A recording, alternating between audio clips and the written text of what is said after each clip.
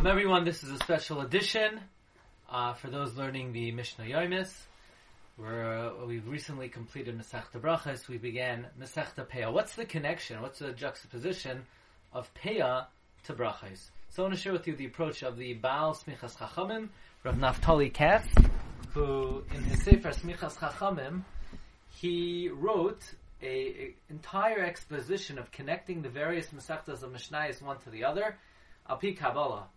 And he deals with what's the connection between Brachos and Masechta Peah. So he says as follows. He quotes the Shachal HaTorah, that the pasuk Le'sechale pa'as sadcha, don't deplete the edge of your field. That is a reference to a person's reward. And the pasuk is saying not to deplete your reward in this world. If a person takes too much out of this world, and they get too much hana and happiness and satisfaction and well-being out of this world, they can deplete their schar of olam haba, like we find in the Gemara in Tainis on Daf Chafei. Their Chanina ben Doisa, him and his wife were very poor, and his wife asked Rabbi Chanina, "Could you please help us out? Do something, make a miracle." And a golden leg of a table came down from Shamayim, and they had money.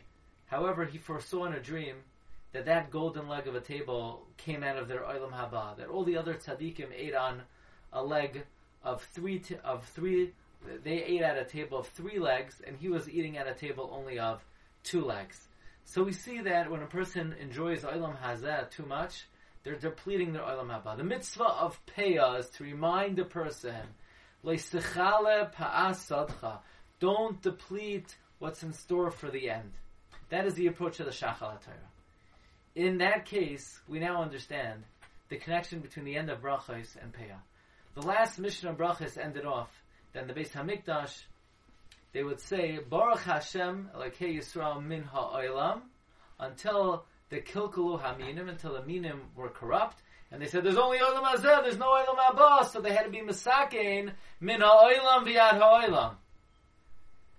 And that is why the next Masechta is Peah, because Peah reminds us about Olam Haba. So Brachos ends with the takana we made to remind people about Olam Haba. And Peah is likewise a reminder about Olam Haba. Now we understand why Masechta Peah begins with Elu Dvarim. Sha'adam oichel peiroiseyam ba'olam hazeh v'hakaren kayemes lo Olam Haba. What does that have to do with Peah? Peah is not even one of the examples of Elu Dvarim Sha'adam Oichel Peiroiseyam ba'olam hazeh v'hakaren kayemes lo Olam Haba. But the answer is the whole purpose of Masechta Peah is to remind a person about Olam Haba. Unless the person a person might say, well, maybe I should totally forget about Olam Hazeh and completely focus on Olam Haba, and that's a little bit depressing. So the Mishnah says, don't worry, there's still some goodies in store in Olam Hazeh. But says the Smichas Chachamim, that's the reason why Peah is 1 out of 60, because since the purpose of the mitzvah of Peah is to remind a person about Olam Haba, and the Gemara tells us that how big is Olam Haba? We know the schar of Olam Haba is in Gan Eden, and this world is a 60th of the Gan. And the Gan is a 60th of Eden. Therefore, the Schar HaTachton, which is the Gan, is only a 60th of Eden, but Eden is Ayin Lo Rasa. So therefore, the Shir of Peah, which reminds us of Olam Haba, is likewise 1/60th.